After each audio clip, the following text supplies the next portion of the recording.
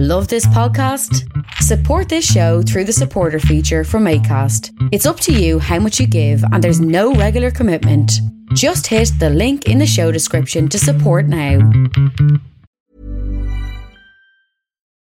Millions of people have lost weight with personalized plans from Noom. Like Evan, who can't stand salads and still lost 50 pounds. Salads generally for most people are the easy button, right?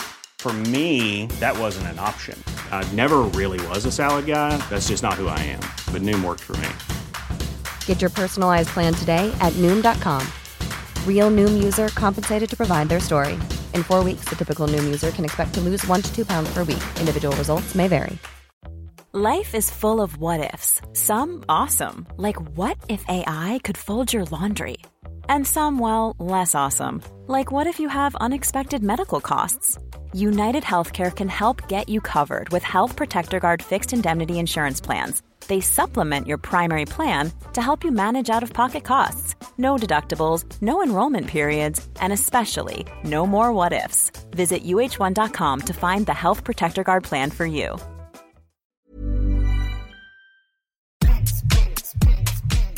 Has the news in 2021 already made it feel like the bottom is falling out of your world? Well, what won't help that is your own bottom falling out of anything, so you may as well pop it into something comfortable, and while you're on the edge of your seat watching the state of things, at least that seat will feel real snug. British Boxers make classic and crazily comfy underwear and loungewear, from knickers to slippers, dressing gowns to PJs, boxers, face masks and even dog bandanas. Well, dogs got a lounge too, right? British Boxers manufacture all their products with minimal waste, all environmentally friendly and pay all their workers properly for creating them too. Basically, they're a properly nice, ethically sound bunch, and my own butt would sing their praises, but let's be fair, no one wants to hear that on a podcast. Check out their range at british-boxers.com, and as a listener to the Partly Political broadcast, if you use the code PARPOLBRO10 when you check out, you'll get a sweet 10% off too. Yes, that's right, I'm now in the pockets of Big Pyjama, and honestly, I couldn't be more comfortable. I'll keep this brief, because that's also what they make, so head to british-boxers.com, because not everything has to be pants in a bad way.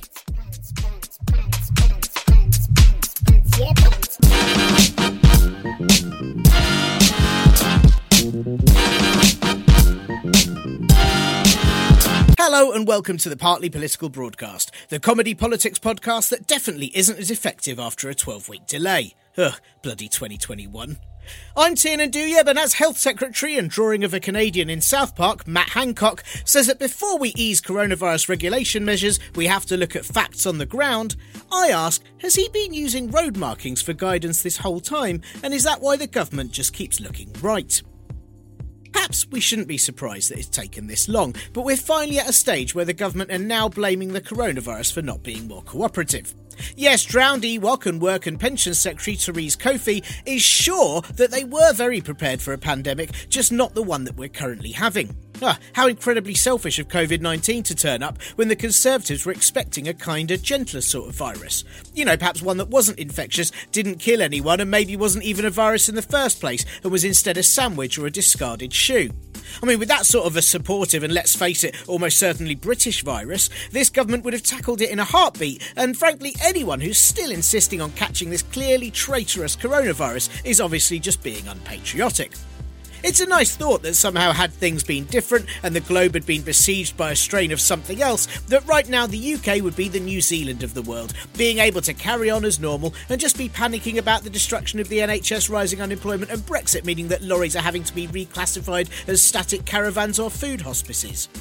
The reality, of course, is that even if, say, COVID-19 had just been a relatively harmless virus that could only be passed around by someone lobbing a mango directly at your knees, the Prime Minister and celebrity icon to fans of paraphilic infantilism, Boris Johnson, would have boasted early on about attending a mass mango lobbing session and how he was fine. Various MPs would have been caught out for attending private mango throwing sessions but refused to resign, and schools would be told that they'd be sued if they didn't provide a full variety of tropical fruit at mealtimes delivered only by a tennis ball machine. Money would be poured into the fruit and veg markets but nowhere else, and over time, as the virus mutated into other fruits and it transmitted through other methods, it would be the public who'd be blamed, as it is only the most irresponsible citizens who took part in the 20-a-day national government campaign to boost fruit sales titled Eat Fruit to Help Oot that they told absolutely everyone to do. The UK's death toll is now one of the highest in the world, and that is, of course, the fault of the virus that has sadly and tragically killed so many people. Without it, we'd only be seeing excess deaths when it came to homeless that the government refused to help with, food poverty, ableist policies or unsafe cladding. You know, all the things that make Britain very much what it is. Like how some countries have a certain amount of deaths every year from poisonous spiders or falling chairs or something, we're just aware that to maintain our traditions, we're quite happy to let people die rather than make a fuss. So, I suppose it should be reassuring that our leadership is trying to keep that attitude going throughout this crisis, never once wanting to offer a minute's silence in memory and making sure that everyone knows, as the Home Secretary and the sort of person who'd list bear baiting as one of her favourite sports, Priti Patel, as she said, there are a number of reasons the UK has had over 100,000 deaths. Yes, there are, Priti, it's just that unfortunately all of them work in the Cabinet. Of course, we mustn't compare international death rates as everyone counts them differently, apparently. I mean, some countries might not count deaths where the person who died didn't actually die or was so boring that they'd seemed dead for years. So we can't say for sure that the UK has one of the highest death tolls from COVID-19 in the world, because even when you take into account all the statistics that say we definitely do, you have to remember that other countries value their citizens' lives even more. So perhaps one of their deaths will count as about 10 of ours in comparison. Obviously, as you know, we should compare international vaccination rates, as we in the UK have done some of the mostest in the whole world. You know, if you don't count that most people have only had one jab and aren't actually vaccinated yet and may not get a second jab for 12 more weeks, which the British Medical Association say was difficult to justify, and experts in Israel who've been looking at results of mass vaccinations say is very optimistic. But if you don't count those things, and you understand that by just making sure as many people get the first jab as possible, then we can all agree that it allows the government to say they've done something very well. And if anyone dies after being half vaccinated, then it's their fault and their bodies weren't trying hard enough. Israel is seeing a drop in hospitalisations for the over 60s 3 weeks after getting their first jab, so maybe the British government think that by extending that for a further 9 weeks, then they can save some hospitalisations for the spring in case the NHS starts to get bored with having less to do. In the northeast and Yorkshire, they're having their vaccine supply halved so that other places can catch up, because they've been vaccinating too successfully, and that sort of efficiency just shows everyone up, so they have to be punished. The government are very much the teachers that would give a class detention because someone finished their work early as they found it lacking and so decided to start talking. But if the whole class did well, the government would then immediately claim credit for it. This is, of course, a very silly analogy. The government would never be teachers, as they'd only do jobs that they think have value in life, like working for arms dealers or using public funds to not carry out tests. There will be more deaths, said Boris Johnson, for the first time ever promising something that he can definitely deliver. It is genuinely tricky to know if that was a warning or a pledge when he said it, as in the same week during a visit to Didsbury, he informed them too that more flooding would come, as though he's realised that by being a prophet of doom, he doesn't really have to do anything about the consequences and can defend himself by saying, "Oh, don't shoot the messenger," whenever he's questioned about it. He could at least have been useful and let the local residents use him as a sandbag. I mean, at the very least. Johnson also insisted last week that this would be a phenomenal year for Britain, and while I hate to say it, he's likely not wrong about that either, as phenomena is something that is observed to exist or happen, even if the cause is in question, and while many of us wouldn't question how we got here, the Conservative fingers are pointing anywhere but in the mirror. If it's not the virus's fault for being a virus, then it's your fault for being one of a handful of people who are breaking the rules because your boss is making you, and if you really cared, then you'd lose your job and starve rather than catch a virus in a poorly protected job. I mean, take staff at the Driver and Vehicle Licensing Agency, where over 500 workers have contracted COVID since the start of the pandemic, as management have insisted that they turn their test and trace apps off and stay at their non-socially distant offices. You could rightly say, well, the management should be reprimanded for endangering lives, or that the Transport Secretary and Roland Ratt's withered twin, Grant Shapps, should have intervened, or at least made a comment since the story was revealed. But, a Transport Secretary can't step in. That would go against his job position, which requires him focusing on driving home inadequate policies. Instead, it must be the staff's fault, because if they were more considerate, then they'd just not catch the virus in the first place, allowing them to keep up the really important job of supplying people with vehicle licences and penalties for journeys that they can't make because we're all in lockdown. There's every chance, of course, that they didn't catch the virus at work, but instead at all these house parties that barely anyone is having, which is why the news is insisting on endlessly reporting on the 2 or 3 that have happened, and Priti Patel has announced a new £800 fine for anyone attending house parties of more than 15 people. So obviously, you all need to behave and only attend ones of exactly 15 or less. Or better still, ones that aren't in houses at all. I mean, maybe have a bus party on a bus like the Venga Boys, though I suppose that might need a DVLA licence, which could now take a while. Or have it in a church and throw in a prayer or two so it's a totally legal public worship. Hey, maybe make it an office party and get your hundreds of staff to all try and issue vehicle licences throughout, and then the Home Office will be totes fine with it. The government are, of course, doing everything they can to make things better and safer, like launching a new advert to help hammer home the idea that we all need to be staying at home like pretty much everyone actually is, telling us all to look COVID sufferers in the eye and tell them the risk isn't real, or that you never bend the rules, or basically all the things that cabinet ministers and their special advisors have done for the past year, but it's okay as they can't maintain eye contact with anyone that's poorer than them, so it doesn't apply. Frankly, if you're looking someone right in the eye to tell them that you keep a safe distance, chances are you're too close to them in the first place, and if anything, these adverts are going to make things worse. They've also definitely thought about, or at least discussed, tightening travel restrictions, maybe, possibly, with potential plans for a hotel quarantine for people arriving in the UK. Though they could just use that Ibis I once stayed in on the motorway, where I was too scared to leave my room because of the man endlessly screaming in the very stained hallway.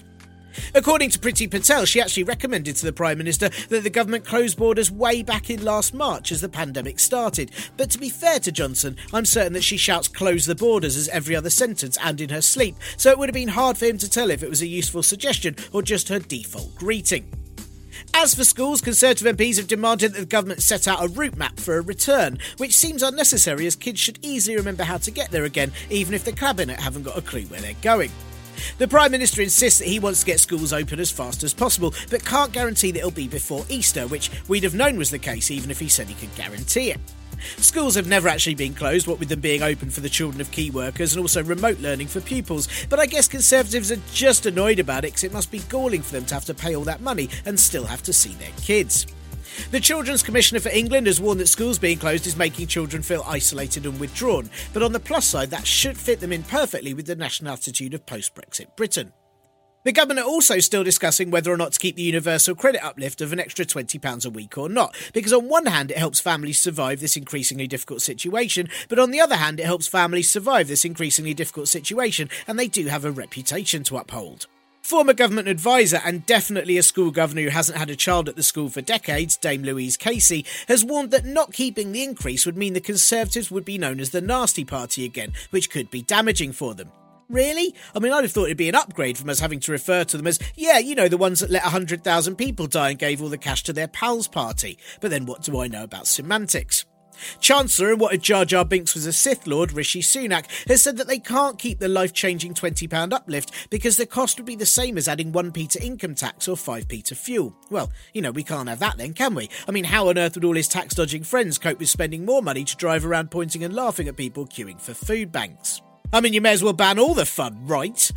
Instead, Sunak has proposed a one-off payment of £1,000, which will cancel out the £1,000 that claimants would lose if they cut the £20 a week, because Sunak thinks that then they can spend it all at once and help the economy, and then the Conservatives can blame people on benefits for spending all their money at once and can justify changing it to giving them vouchers only for chicken feed and candles. Therese Coffey, on the other hand, thinks the uplift should just be cut and no extras given, because frankly it's all their own fault that a pandemic decimated the economy and took them out of work, and if they really wanted to be rich they'd have been born that way.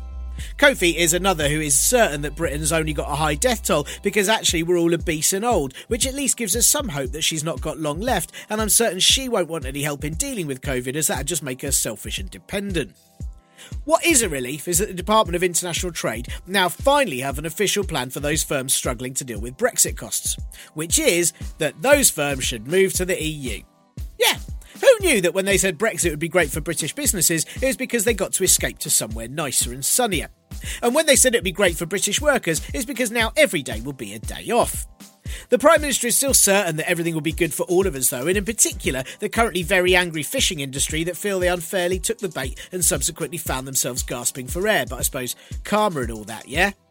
Boris Johnson told the sector that Brexit would turn out to be El Dorado for the fishing industry, but by my calculations that means it'll only last for one disappointing season and then get permanently cancelled. That's a gag there just for the middle-aged listeners. Sorry, I mean another gag there just for the middle-aged listeners.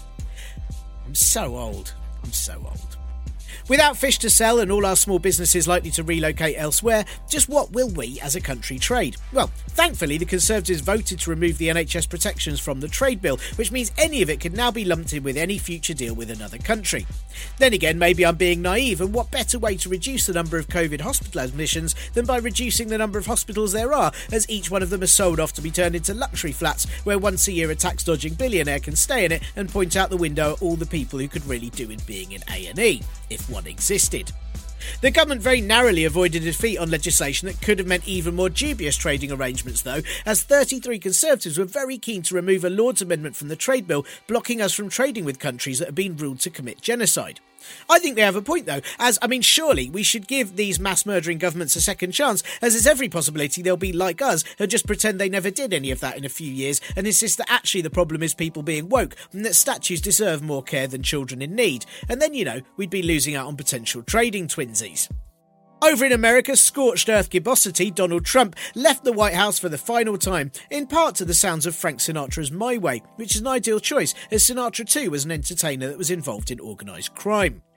As much as his time in office was a general horror show, I think it's important to find the positives in absolutely everything. In my opinion, the Trump presidency has had a very useful effect on the plausibility of the actions of villains or idiots in films. Previously I'd have thought, who would steal fertilised dinosaur embryos? Surely no one would feed a mogwai after midnight. But now, after 4 years of Trump, I think, oh yeah, I know that guy. Joe Biden, aka, that's what happened to the robot from Ulysses 31, in yet another reference just for middle-aged people, is now the 46th elected US president after his inauguration, where I'm not saying the bar was low, but he spoke in full sentences that we all understood and therefore immediately seemed like an improvement. The old rich white man from one of the only two parties that ever win announced that we have saved democracy, and he used his speech to call for unity across all sides because nothing stops fascism like just joining together with them, right? I'm sure that World War II would have been over super quickly if we'd all just joined the Nazis. Yeah? Stop the shouting and lower the temperatures, said Biden, presumably as a reference to Trump's years in power, but it could have also just been something a man of his age would say, and there's every chance he then complained about the kids on the bus and waved his fist at some clouds.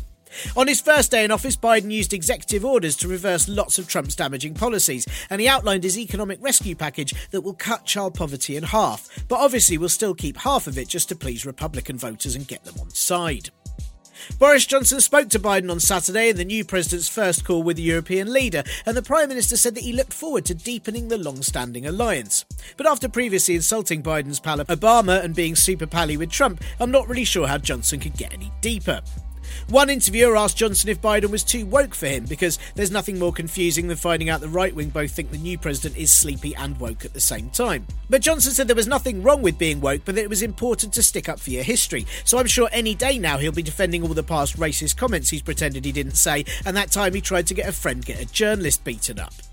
The Prime Minister's official spokesperson said that Johnson doesn't really know what the term woke means, which is clear by how often his government have declared a war on it, something they can only win by being completely and utterly ignorant of progressive values. 1-0 to them, I guess. According to ex-civil service head and half-inflated armband Mark Sedwell, Johnson is very, very glad to see Trump go. But it's hard not to wonder if that's just because now he can offer him a job as a post-Brexit trade advisor. The SNP have unveiled they will hold a legal referendum on Scottish independence if they get a majority at Holyrood after May's election. I'm assuming the campaign will largely just be pointing at Westminster and going, just fucking look at that. Boris Johnson has said that he would oppose this happening, but if the SNP take office, they will request a Sector 30 order for a referendum, part of the Scotland Act 1998, that allows Holyrood to pass laws normally reserved in Westminster, as that would leave the UK government with no moral or democratic justification for denying it. OK, but the only hurdle the SNP might have is that I don't think Johnson's government have ever had moral or democratic justification for doing anything or been remotely bothered that they haven't. You may as well be telling them that if they don't do something then vulnerable people might die, to which Johnson would probably respond with a and carry on entertaining himself with a fortune teller fish he found in a drawer. The Prime Minister has said several times that he won't agree for a referendum on Scottish independence for a generation, but considering how many he's let die from COVID, that could only be in a couple of years, so it might be worth the SNP waiting it out. Still, though, the Prime Minister is going to make a trip to Scotland next week in order to try and rally support for the Union, so I reckon Scotland will be independent by the end of February. In other news, research says talking can spread COVID as much as coughing, so fingers crossed Parliament from now on will have to be done in semaphore. It wouldn't be that different to now when the Prime Minister's career is increasingly flagging. Labour leader and patio heater Keir Starmer has been told to self-isolate for the third time, but that shouldn't be hard for him, as with the Conservatives still ahead in all the polls despite everything, Starmer's seemingly managed to alienate himself from most voters already. And as questions arise over whether local elections will happen in England in May, Glastonbury Festival announces that it is cancelled yet again this year. It's very worrying to see that the coronavirus has now advanced to the pyramid stage. Holla, Pol Brods. How goes you in these snowy times? I am aware lots of you have had snowy times already this year, but here in the south we had our 1 day of snow yesterday and it came down thick and fast, but due to London prices it won't settle for long. My daughter, was delighted and immediately wanted to go out in it, ran around for 20 minutes and then immediately wanted to go back into the warm and watch TV. And I'm so chuffed that she takes after me by easily letting bundles of optimistic enthusiasm get absolutely crushed by the weight of reality. Oh, I'm sure she'll be excited about snow again when climate change allows it to happen in 3 years' time for a whole afternoon.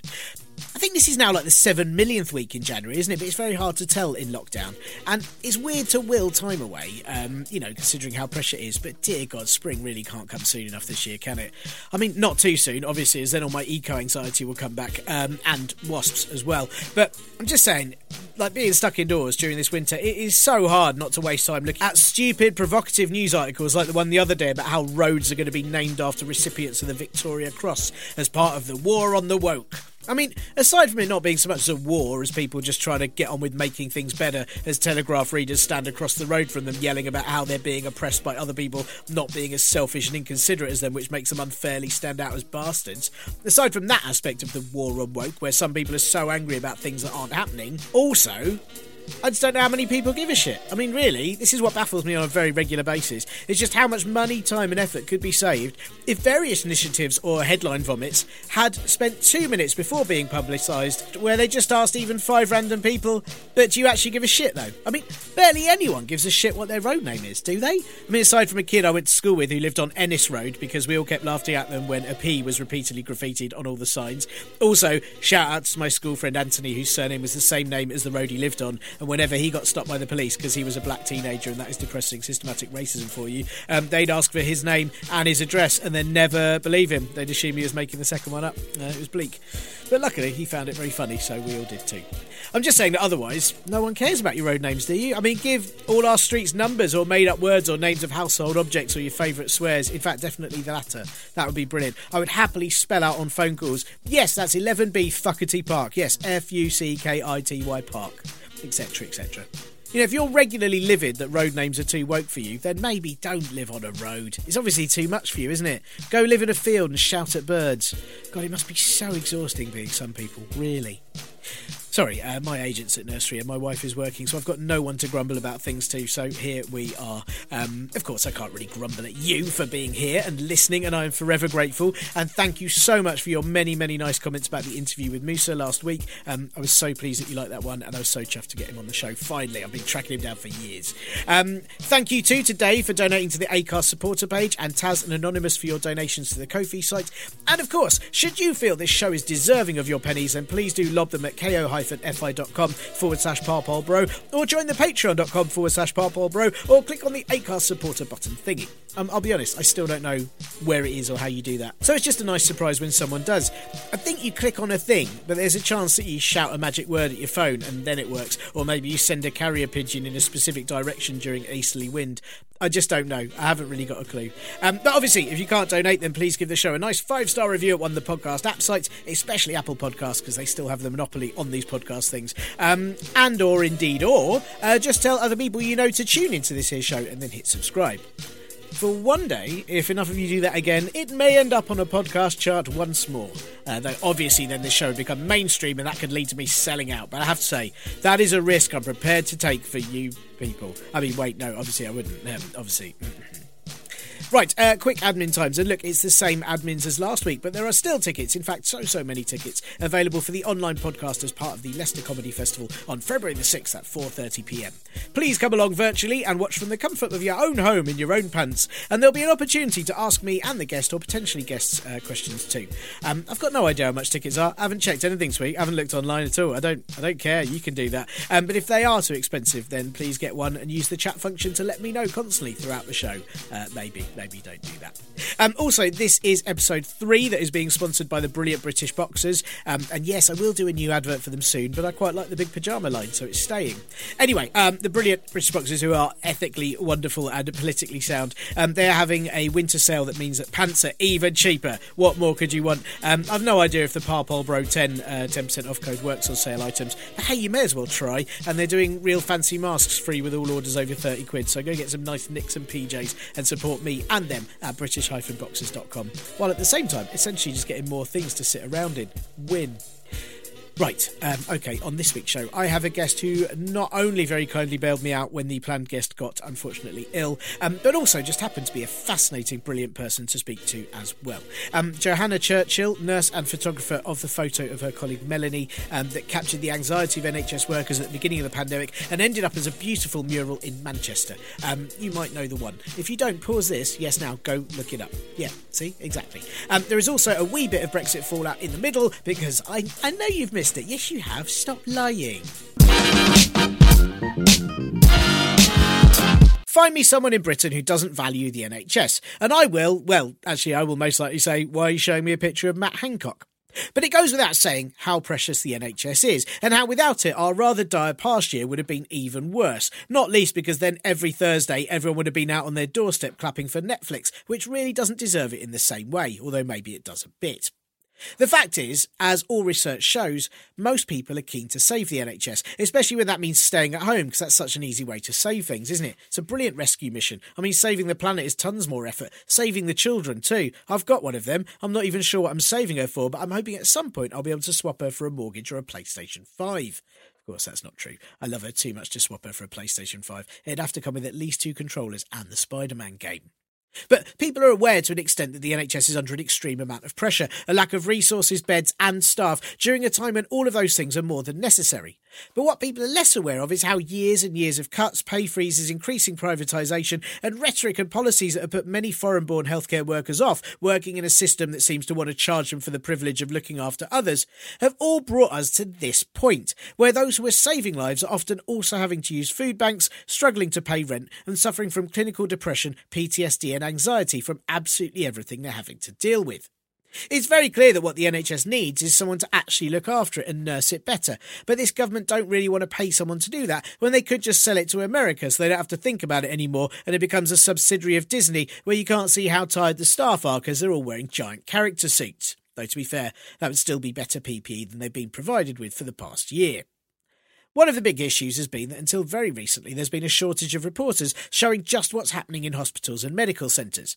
That is, of course, in big part due to health and safety reasons, but there are also many instances of ministers refusing access, because if you could see just how bad things were, then maybe you'd be asking too just why we all did at Christmas. Instead, it's been down to accounts from doctors, nurses and staff themselves across social media. Oh, and a casualty episode that showed you don't always need a helicopter crashing into A&E to convincingly show a stressful hospital situation. So, how do you get people to understand the reality of this COVID crisis if you can't show them the reality of it directly? And actually, shouldn't we at least have asked Netflix to commission some inside reporting, and then everyone would definitely have seen it and taken it seriously? This week I spoke to Johanna Churchill. If you don't know her name, you might well know her photography, particularly the iconic picture she took in March last year of her nursing colleague Melanie in full PPE as she prepared a COVID clinic in southwest London at the beginning of the pandemic. The photograph became a defining image of the time and still is, and while I'm limited in my ability to describe art, what I can tell you is, having looked at it many times in the last few days alone, the anxiety, uncertainty and feelings of pressure that Melanie's expression gives you is pretty overwhelming. The image was commissioned for the Sunday Telegraph's Hold Still project, supported by the Duchess of Cambridge and the National Portrait Gallery, which aimed to give an image of the UK under lockdown. As a result, Johanna's photo featured on billboards and screens across the country, and a giant mural of the image was put up in Manchester's Northern Quarter. Joanna's been a nurse for over 10 years, and so I asked her all about what it's like working in the NHS this past year, why images are so important in communicating situations like this to the public, and what she thinks about my new pitch of ENT flicks. Okay, I didn't ask her about the last one. It wouldn't really make it ear, nose and throat. Never. Sort of works. Anyway, what I should say, to give myself a small get-out clause, is that Joanna very kindly agreed to this interview quite last minute. And as you'll hear, some of my questions are not that brilliantly worded, though Joanna does a fantastic job of answering them. Anyway, what do you mean my questions are never worded brilliantly? Ugh, you lot. Anyway, I'm very, very grateful to her for having the time, and I found this a very fascinating and moving conversation with her. Here is Joanna. Hi, Joanna. I think the first thing that I want to talk to you about is obviously your incredible and evocative photograph, which became very well known around the country. Your picture of your colleague Melanie, which was taken right at the beginning of the pandemic. And when I read an interview with you, which I think was with the Nursing Times, you said that your picture... You took your picture to try and get across the anxiety of NHS workers and patients that was experienced early on in the pandemic. And it's quite a question to begin with, I suppose, but I just wonder if you feel like a year on from that picture, do you feel like people are understanding what yourself and what the NHS are going through now? I think it's probably, for an outsider, really difficult to understand what's going on in the NHS right now. I guess at the start, there was an awful lot of anxiety among all of us all, and we didn't know what was coming. And we're in a bit of a different position now. We do know what's coming, and it's still a very scary time. I think it just must be very difficult as a person who's told to stay indoors and, you know, not leave the house, to actually know what's going on. And there's a bit of a lack of images around hospitals at the moment. So yeah, definitely. I think it's a really tricky thing for the general population to understand. Is that, I mean, because you said obviously things are still incredibly anxious, but for very different reasons. And I can't imagine what it was like last March, but I'm guessing you're still feeling under an awful lot of pressure right now, yourself and your colleagues. And I know you're not on the front line of the COVID wards, but you know, how is it feeling for you now at the hospitals? How are you feeling working there? So I work in general practice, so it's a little bit different for me, but it is it's different in terms of, so in March we had a lot of instructions coming our way. We had a lot of information coming our way. It was a little bit information overload. You didn't really know what it meant. You just started implementing things, and then new instructions came to implement something else. It was a lot of trying to comfort your colleagues. It was a lot of trying to comfort patients. Patients were really frightened. I've never worked in a situation in general practice where, you know, half of your staff are off sick. You're answering the phones. You're a receptionist as well as a cleaner and a nurse. And you're actually answering the phones to patients who have questions. Just questions about what's happening. Am I in danger? What should I do? That's quite a heavy burden to carry as a healthcare professional when you actually don't know yourself. And this is all new information to us, and we had to disseminate all of this new information in bite-sized pieces to people who were ill, and it was just a really unusual circumstance to be in. And I mean, we're in a different position now. We know a bit more, but I don't know, with the new strain, there's new pressures on us to learn how to give the vaccines on top of the workload that we're already doing. It is different now, but it's sort of still a bit scary for everyone. And the new strain, I think, is wiped out in terms of numbers of people looking after people. It's wiped out half the staff in some places. I mean, I know somewhere where there's 5 receptionists off, and somewhere else where 7 receptionists have been off. And, you know, that's a really significant number when you've only got 12 receptionists or you've only got 10 receptionists. That's a huge number of people. Yeah, it's massive. I mean, one of the things I feel just from And as I say, my understanding of it is limited to being an outsider who's staying at home. But it just sounds exhausting. And do you feel that you've had any respite at all in the past year? It feels like it's been relentless for everyone in the NHS. To be honest, yeah. I feel like this last year has been one long day at work. That's how I usually describe it to people. It just feels like it's just been one long day at work.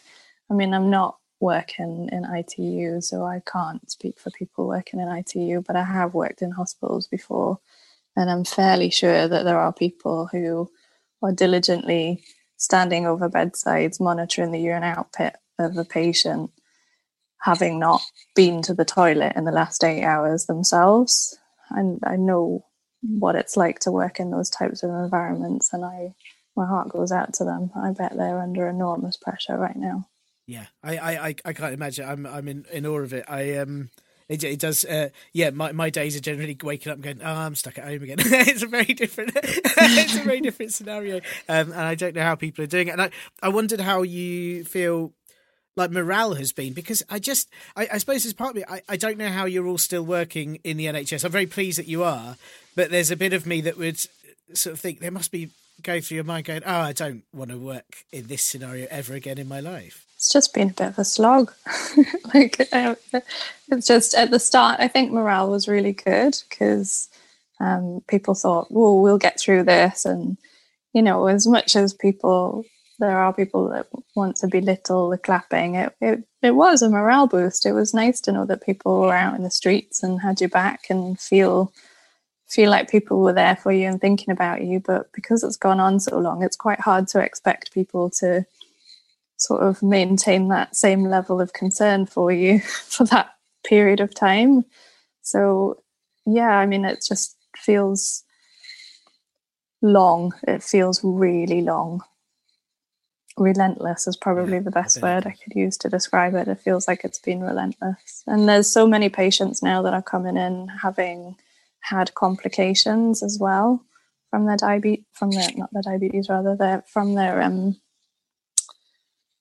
from their experience with COVID. They're coming in having had complications with questions that I'm not able to answer. Sorry, is that from having had COVID and now it's causing sort of other issues like sort of long COVID symptoms, or is it from other things that they've also been doing in this kind of different life that we're having? Well, you've got some situations where, say, people have been at home with pre-diabetes. They've then developed diabetes, having not gone out and been, in a position where they're not controlling their diet in the way that they would if they had their normal routines.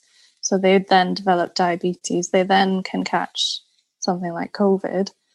So they not only get into the other side of having had, awful respiratory symptoms with COVID, they're then potentially having to manage this new condition because they developed diabetes during the lockdown, or because the COVID spiked their blood sugars and they became diabetic during that period of time.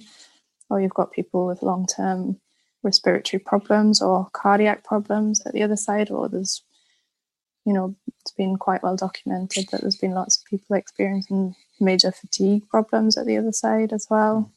So yeah, I mean, and there's an awful lot of questions that we just simply don't have the answer to at the moment.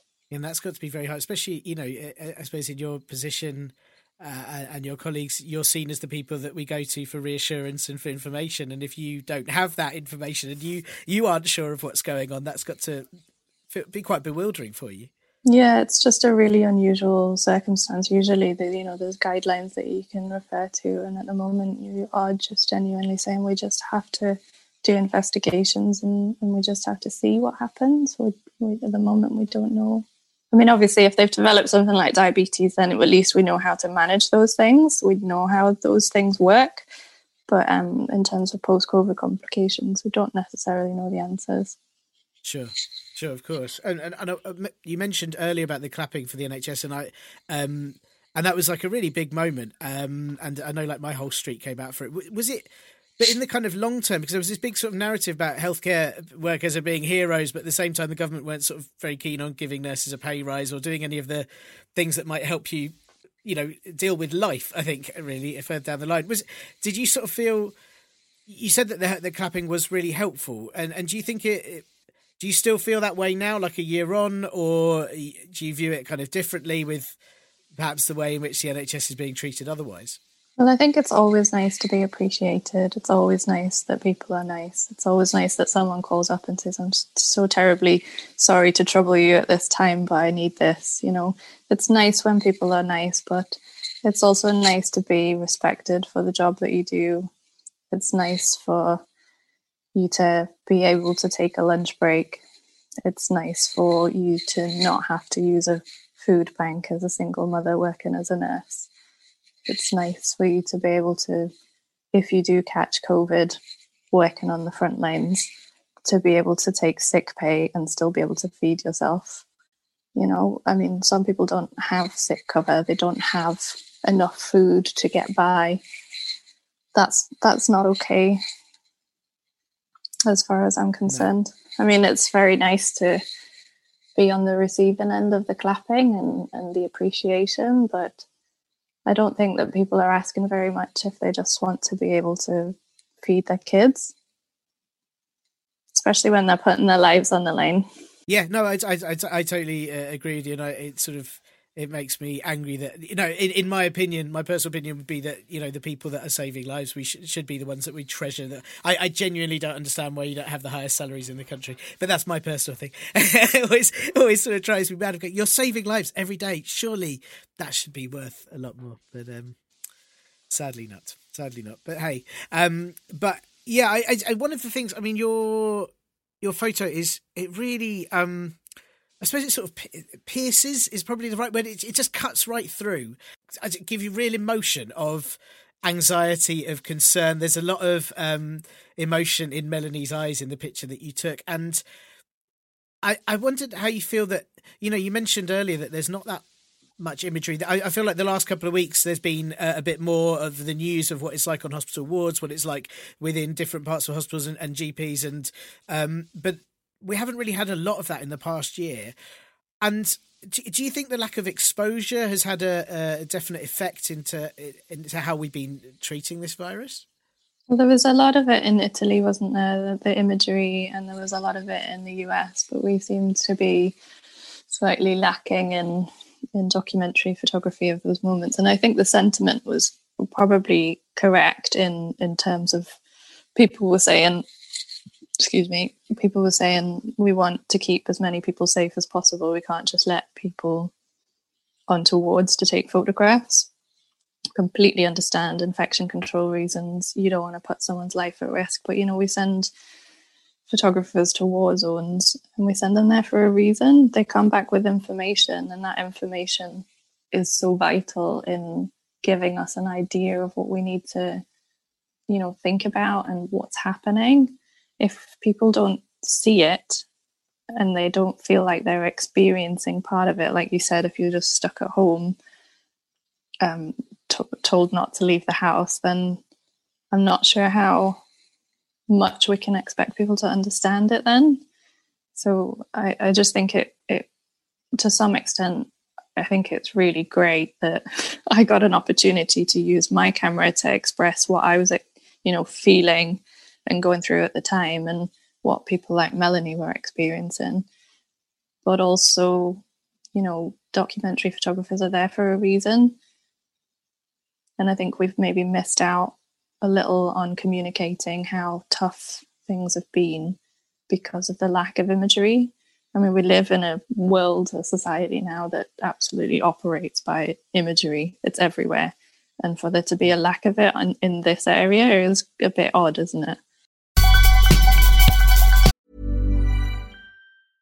You should celebrate yourself every day, but some days you should celebrate with jewelry. Whether you want to commemorate an unforgettable moment or just bring some added sparkle to your collection, Blue Nile can offer you expert guidance and a wide assortment of jewelry of the highest quality at the best price. Go to BlueNile.com today and experience the ease and convenience of shopping Blue Nile, the original online jeweler since 1999. That's BlueNile.com. BlueNile.com. Ryan Reynolds here from Mint Mobile.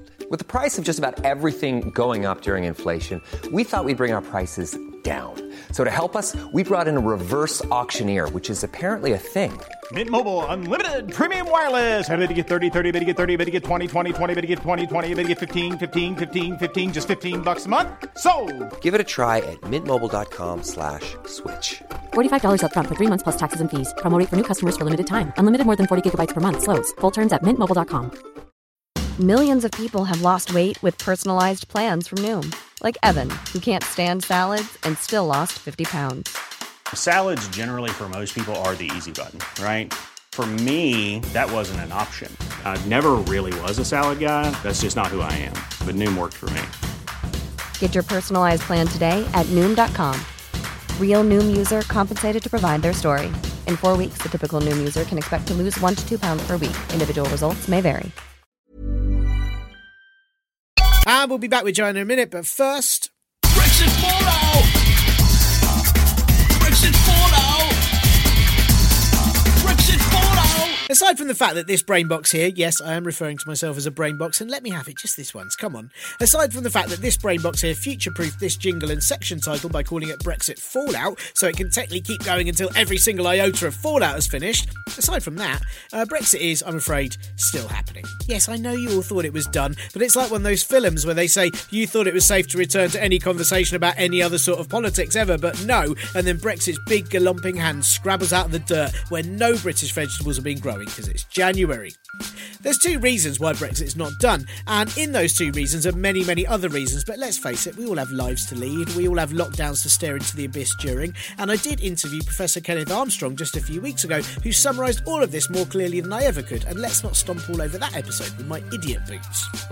So, reason 1 is that there are so many things yet to sort out about Brexit. Deadlines that have been extended, reviews that have to happen, and a constant awareness that if this doesn't drag on for the rest of your life, you'll run out of things to say, oh fuck, what, that's still happening about. Though obviously coronavirus runs in at a very close second place.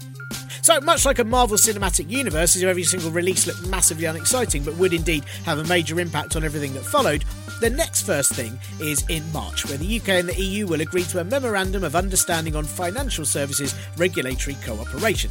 And the next... Sorry, what? Yeah, okay, basically it's a lot of words to say that both sides will make an agreement as to how financial services will work from now on. No, it's not interesting, but yes, it is very important, as some estimates reckon a quarter of the UK's banking sector relies on the EU for investments and all that jazz that I don't understand, but I know people in suits do it and make money from people being sad. What do you mean I need to retract the Brainbox comment now? Ugh, okay. Anyway, that's the first one, and then there's loads of stuff over the next many years, like a 4-year Northern Ireland Protocol consent vote, temporary measures on data sharing, energy and fish changes that may then change in 2026, reviews on the Brexit deal itself, and then all the way until 2028 when UK courts will no longer be able to request a preliminary reference from the European Courts of Justice on issues to do with citizens' rights provisions. And then they're all going to fight Thanos. Okay, not that bit. But what this means is that some of these things are going to create even more changes for businesses and the government to prepare for, or in the case of the latter, not prepare for, and some things are going to mean that we just don't really know what it will mean. Oh, and isn't it nice to have some certainty of uncertainty back? So that's reason 1 why Brexit is still going to go on forever and ever and ever, and your children and grandchildren will still wish you'd shut up about it in 2028. But reason 2 is because Brexit has just started to kick in, which is why over the past few weeks you might have seen a number of adamant Brexiteers claim that their band can't tour Europe, or all their fish are rotting so they can't be sold, or that wine costs have risen too much for their pubs that can't open anyway, or any number of things that, isn't that what you voted for? Okay, let's be fair, it's not just Brexit as a concept that means those things, but in large part, the deal that we have and the deal that Boris Johnson secured. And the fact that the government just thought they'd put things in place to deal with it when they got round to it. While the Foreign Secretary and fleshsock Dominic Raab said there would always be teething problems, there are issues with imports and exports that are going to affect small to medium businesses for really quite some time, leading even to the Department of International Trade suggesting that to get around the disruption, maybe those businesses should just pack up and head to the EU. For a start, there are charges for exporting into the EU that will cut into profit margins. Then there's all the extra paperwork and bureaucracy for items being transported into the EU from the UK and out again, the different paperwork needed from Britain to Northern Ireland and back again, all of which costs time and therefore money and adds on to the cost of items. You might have seen the vids of the lorry drivers getting their sandwiches confiscated by Dutch border guards because personal imports of meat and dairy are now banned under the new customs rules. But on the plus side for Europeans, this means the EU is spared ever having to see battered egg and spam-faced Nigel Farage ever again, as he simply just won't be allowed. One of the big promises about Brexit from politicians like twice disgraced MP Liam the Disgraced Fox was that it would cut red tape. But what wasn't made clear was that they had to cut it so they can make it go even further, because it's a nightmare getting more red tape imported in for everything they need it for. There's actually so much red tape at the borders right now that had previous Prime Minister and de-promotional cardboard cutout Theresa May still been in charge, there'd have been none left for all of her red lines, and there's absolutely no way Indiana Jones would be flying across any maps anytime soon. Then, on top of all of that, any customers in the EU that buy British produce are now having to pay VAT on it in advance, which means that, well, they aren't, because why would they bother when they could just get things from somewhere else where they don't have to do that? Hence, there are absolutely massive delays at all the ports, with loads and loads of lorries backlogged, which the managing director of the Road Haulage Association said would be headlines in any other year, but of course selfish Roma keeps nabbing the spotlight. The lorries that are stuck in the Kent car park are being charged to be there. The government's system to work out how much you have to pay in customs charges you to use it in the first place, when it's working, that is, and hasn't been overwhelmed like it was last week because it's rubbish. And ultimately, most small to medium businesses, food exporters and fish people, is that right? Anyway, they're losing far more money than they're making, and for 6 times the hassle, and that sort of leaves them wondering just why they'd bother in the first place. Hence, you either move your whole business to the EU, which benefits Britain by meaning there's more unemployed people to keep the other unemployed people company during the weekdays, I guess? I don't know. I mean, according to MPs such as, oh no, he's been dead since 1873, John Redwood, this should just mean that we grow more things in Britain, which, look, in terms of less miles for food to travel and boosting British farms, that is actually a great idea, John. Except, just because he looks like a vegetable that barely survived the winter, most others won't. And we're not known for our thriving all-year-round crop harvest in this country. Also, doesn't this sort of tread on the idea of a global Britain, or was the reality of that everyone in this country has to pretend there's nothing else past the shores and that our country is the only place on the planet? But look, there is still time for things to change, a la Reason 1. Whether or not this government will, when the Prime Minister has previously said fuck business, or there's more concern about patriotic fish than people's livelihoods, remains to be seen. What is likely is that this will continue to go on for all the rest of our lives and everyone else's lives and all the rest of time, and Phase 12 of Brexit will be announced in 2028. There'll probably be several mini-series and a theme park before anyone in the government at all realises that actually this has definitely been done to death now, and maybe we should try something new. And now, back to Joanna. It's really I find it very strange, and I want, did you expect your photo? I know it's a funny question because no one ever expects when things make an impact like your picture did. Obviously, it's not completely expected, but did you expect it to grab people in the way that it did? And I wonder if part of that is that it was one of the images that we did see at the time. Never in a million years thought that it would have gone as far as it did. I must admit I was full of anxiety when I was doing that shoot. I'm not sure why. It felt really important. I'm normally quite a relaxed person, and I do remember feeling extremely anxious. But I just did not expect it to go as far as it did, and certainly not to be painted onto the side of a building in Manchester. I think anybody sort of looking at your work and saying, no, this is important, we want to hear more of this, or we want to hear about this, is, I mean, you just think, why does anybody want to hear something from little old me? So it was pretty remarkable that people wanted to see that. But like you say, maybe it was because there was a lot of silence at the time. There's something quite profound about how silent everything was, though, isn't there? It was quite a moment for that image to speak, and I think because it was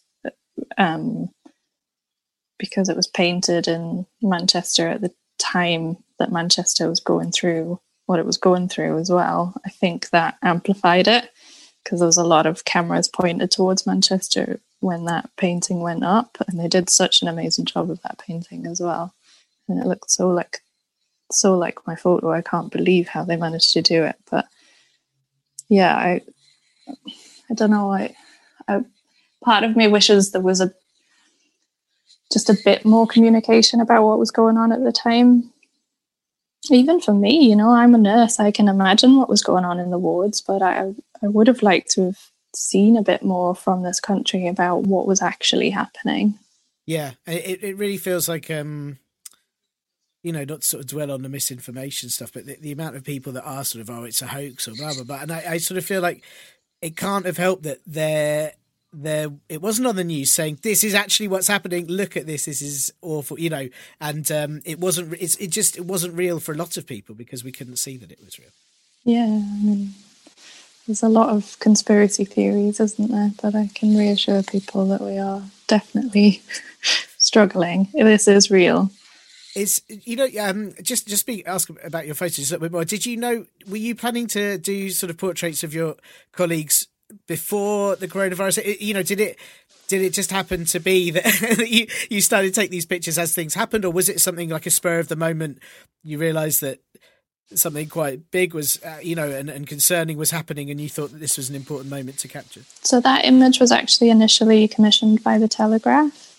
They couldn't get any access to hospitals. They were just completely blocked left, right and centre. All photographers found that they just couldn't get access to hospitals. Someone that I knew, Jason Morris, came to me, not physically came to me, but sent me an email saying that he knew my work because he went to one of my exhibitions when I was a student, and just asking. He said, I remember your photography series of NHS portraits. Are you able to help us out with a feature that we have on the NHS? And to be honest, at the time, I had only purely been thinking about the pandemic and about what this meant for me as a nurse. And it was more like a light was switched on. I had to think, oh, actually, God, yes, this is really important. This is really important to share. Of course, yes, I definitely want to be a part of this. But it did take somebody from media to kick me into reality, because otherwise I don't think I would have. I think I would have just been concentrating on what I was doing. Yeah, I mean, I'm certain you would have had a lot of other things on your mind at the same time. But I mean, it is, it's remarkable how, as I said, it cuts through. And how do you... do you feel that art and imagery like that, you sort of mentioned that we're very much in a culture where images are everything on social media, on news, on everything. But sometimes a picture like that can make an impact far more than other things like news can or other information and the way it's broadcast. What is it about art and photography, that can do that? And is it important? Should we be looking at this as something, as a better way to reach people about things? I think when you've got thousands and thousands and thousands of images coming at you from all angles, it is quite important to maybe listen to people who are a bit slower, people who don't throw loads and loads and loads of information at you, who take time, who consider what they're doing, consider their approach. They slow down, they talk to people, and they take care over exactly what they're trying to communicate. I think so. There is a small series of images that surrounds that image of Melanie, but I actually think that she potentially has more power as a solo image purely because of that, because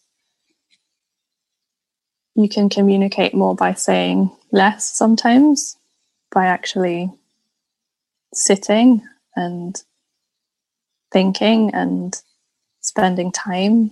I think that's really important. Yeah, it allows you to take it all in, doesn't it? And it allows you to think about the situation a lot more than a sort of constant barrage of just news headlines and what to think. And I definitely felt that. I spent quite some time looking at a picture, and I think the rest of the NHS portraits are also just brilliant, and I highly recommend that listeners check them out. And I wondered, is this, obviously you said, things are incredibly hectic in your nursing job and in the rest of your life. But have you got plans to do more photography on a certain angle? Are you going to take more about the NHS? Do you want to move completely away from it? And has the reaction to the Melanie photo made you change how you approach taking pictures? I think when I was a student, I was maybe a little too concerned about always shooting on film and making sure that I tick the right student boxes. But when it came to shooting Melanie, I could only access my digital camera, and you couldn't get film processed And sometimes maybe made the excuses a little to myself that I can't shoot, I don't have access to film processing. So I think to me, it showed me that it doesn't necessarily matter what medium you use. It actually matters what message you're trying to convey. So that was important, a lesson for me to learn. I think that my NHS portraits will probably be with me for life. I can't imagine ever stopping photographing the most important people that I've ever met in my entire life and have the privilege of working with. I feel like they should have a platform. I feel like they should speak. I feel like they have things to say. They have stories to tell, and quite often it's written all over their face. And if you spend enough time with them, then you can capture that. And I'm a bit addicted to it, I have to admit.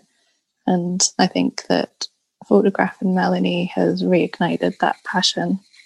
So yes, I will definitely stick to that project. I think that's going to be there forever. But it's also reminded me that maybe I do have things to say that people want to listen to. So it's given me a little boost. Definitely carry on. Good. That's really good to hear. And just to your other career, how are you feeling about the future of nursing, the future of NHS? Are you just sort of taking it, I guess, day by day at the moment, or are there concerns about not just the next few months, but what this is going to do to healthcare in the next year or so? I think I'd be surprised if there was an NHS worker that you would speak to that wouldn't say that they were a bit afraid for the future of the NHS. I'd be very surprised if those people exist. And I'd also be surprised if you spoke to someone who hadn't considered possibly quitting their job recently, if not, consider doing it in the future. I mean, generally, the NHS is under enormous amounts of pressure. It doesn't get the attention and the money that it needs. So, yes, I do wonder all the time. I think all the time about whether this was the right career for me, whether we're still going to have an NHS in 5 years' time. I'm not sure. But I hope that this moment in time galvanizes the NHS in people's minds as being something that is so, so precious that it is worth fighting for. And when we stand up as healthcare professionals and we march, or we ask for fair pay, not excessive pay. We ask for fair pay. We ask for being able to get our lunch breaks. We ask for, being able to go to the loo during a shift. When we ask for those things, I just really hope that other people stand with us. I hope that when we are allowed to march again, let's hope the vaccinations work and we can all start getting back to something resembling normal. When we do march again, there are a lot more people standing with us because they recognise the work that we did in this time. I really hope so too. And I wish you all the best for that. And thank you for taking time out of your weekend as well to speak to me when I'm sure you're really in need of weekends at the moment. I very much appreciate it. The one last question I have to ask, which is just what I ask every guest in a hope to further information, which is that apart from yourself and all your photos, who do you recommend that listeners read or follow or watch? Not just about info on the reality of what the NHS is under, but also artists or any, what are you going to, what are you reading, what would you like other people to know about? One of my biggest inspirations throughout my photography has been one of my colleagues, Eva Vermandel. She doesn't have an Instagram or anything like that. It's exactly what I was saying to you. It's types of people who really spend time moving through life, looking at what's important and making really beautiful work about it. And she's been a really big support to me during this pandemic, emotionally and Also, she's just a fantastic artist, and I think people should check her out. Thank you so much to Johanna for having the time to chat, especially so last minute. You can find Johanna's photography on her website at johannachurchill.com, including all her remarkable NHS portrait series that really are worth a look. You can also find her on Instagram and Twitter under her name too. And the photographer that she mentions, Eva Vermandel, can be found at evavermandel.com. And I spent about an hour looking through her incredible pictures on there the other day. I would totally recommend it as well. And Joanna also asked that I share the Royal College of Nursing's petition for fair pay for nursing, which if you could please sign, that would be amazing. As Joanna said in the interview, it is the very, very least they deserve for all that they do. I'll pop a link to that in the podcast blurb, and I'll be tweeting and Facebooking it out this week too, so do take a look out for that. Big thank you too to Joshua Nietzsche, who helped put me in charge with Joanna in the first place. That is very much appreciated. As always, any suggestions for who to have on this show or what topics to find someone to talk to about are appreciated. And if you have one of them suggestions, or even several, but not loads, know your limits. I mean, if you send me 304 recommendations, chances are high that I'll read page one, then go and get a cuppa and lose your email under some promotional thing about how my new favourite thing is something I'll never buy and actively hate. So I'm just saying 1 or 2 ideas is great, and that's enough. And you can, of course, send those 1 or 2 ideas to @ParpolBro on Twitter, the regularly underused Partly Political Broadcast account on Facebook, the contact page at partlypoliticalbroadcast.co.uk, or email me at partlypoliticalbroadcast@gmail.com. Or like Joanna did, why not take a powerful and evocative photo, except yours would just be conveying your suggestion for a podcast guest, and as the picture is given the acclaim it deserves and is recreated in stunning murals, I'll end up inviting you on the show, and you'll only be able to talk about the person you were suggesting I had on, and it'll be a really weird and disjointed sort of meta conversation that none of us will enjoy, and I'll still end up not speaking to the person that you actually intended me to in the first place. As always, it's probably just best to email, isn't it? And that is all for this week's Partly Political Broadcast podcast. Thank you once again for lending me your ears, and I promise to return them now in the condition they arrived in and well within the lending term limits. No, I promise that scratch was there when they arrived, yes, and the doodles, and the bits where it looks like other bits of ears have been stuck onto them to cover up for bits where I may have lost bits of ears. But trust me, that is how they arrived in the case, alright? If you did enjoy any of what you heard, even if it was just the adverts that don't even feature me, then why not tell all those other humans in your life to give it a swig and listen and subscribe to this show on any of the podcast apps that they like. Perhaps they and you could also give it a big fat 5-star review with some nice words of your choice on those very same podcast apps, and potentially, should you so fancy, donate to the Ko-fi, Patreon or Acast supporter sites too. Mega thank yous to Acast, my brother Last Skeptic, Cat Day and Katie Coxall, and this will be back next week when the government release a route map for the reopening of schools, but on closer inspection it's revealed to just be a crude crayon drawing to where Boris Johnson buried a porn mag somewhere in the Olympic Park. Bye! This week's show is sponsored by this government public service message. Look them in the eyes and tell them they have really nice eyes, but look, it's tricky to go on dates right now, so how about you grab a coffee whenever this is all over, if there's anywhere to still grab a coffee anymore, as it's likely everything will be out of business by then, so maybe you and I can go foraging for nuts. Look them in the eyes and tell them, yes, you can see what it is, it's an eyelash, and if they just hold still, you can possibly brush it out and it should be fine. Look them in the eyes and say, as much as I love you, I really can't wait until I can go somewhere else for a day, because I've lost all concept of time. And hang on, are you asleep with your eyes open? Wow, that's weird, but fair enough. Look them in the eyes and say, maybe you should get your eyes tested. You know you can drive hundreds of miles to do that right now, and the Prime Minister will say you're a brilliant dad. Stay at home. Oh no, you are. No, Robert Jenrick, I don't know which one you have to be in. Just choose one and fuck off.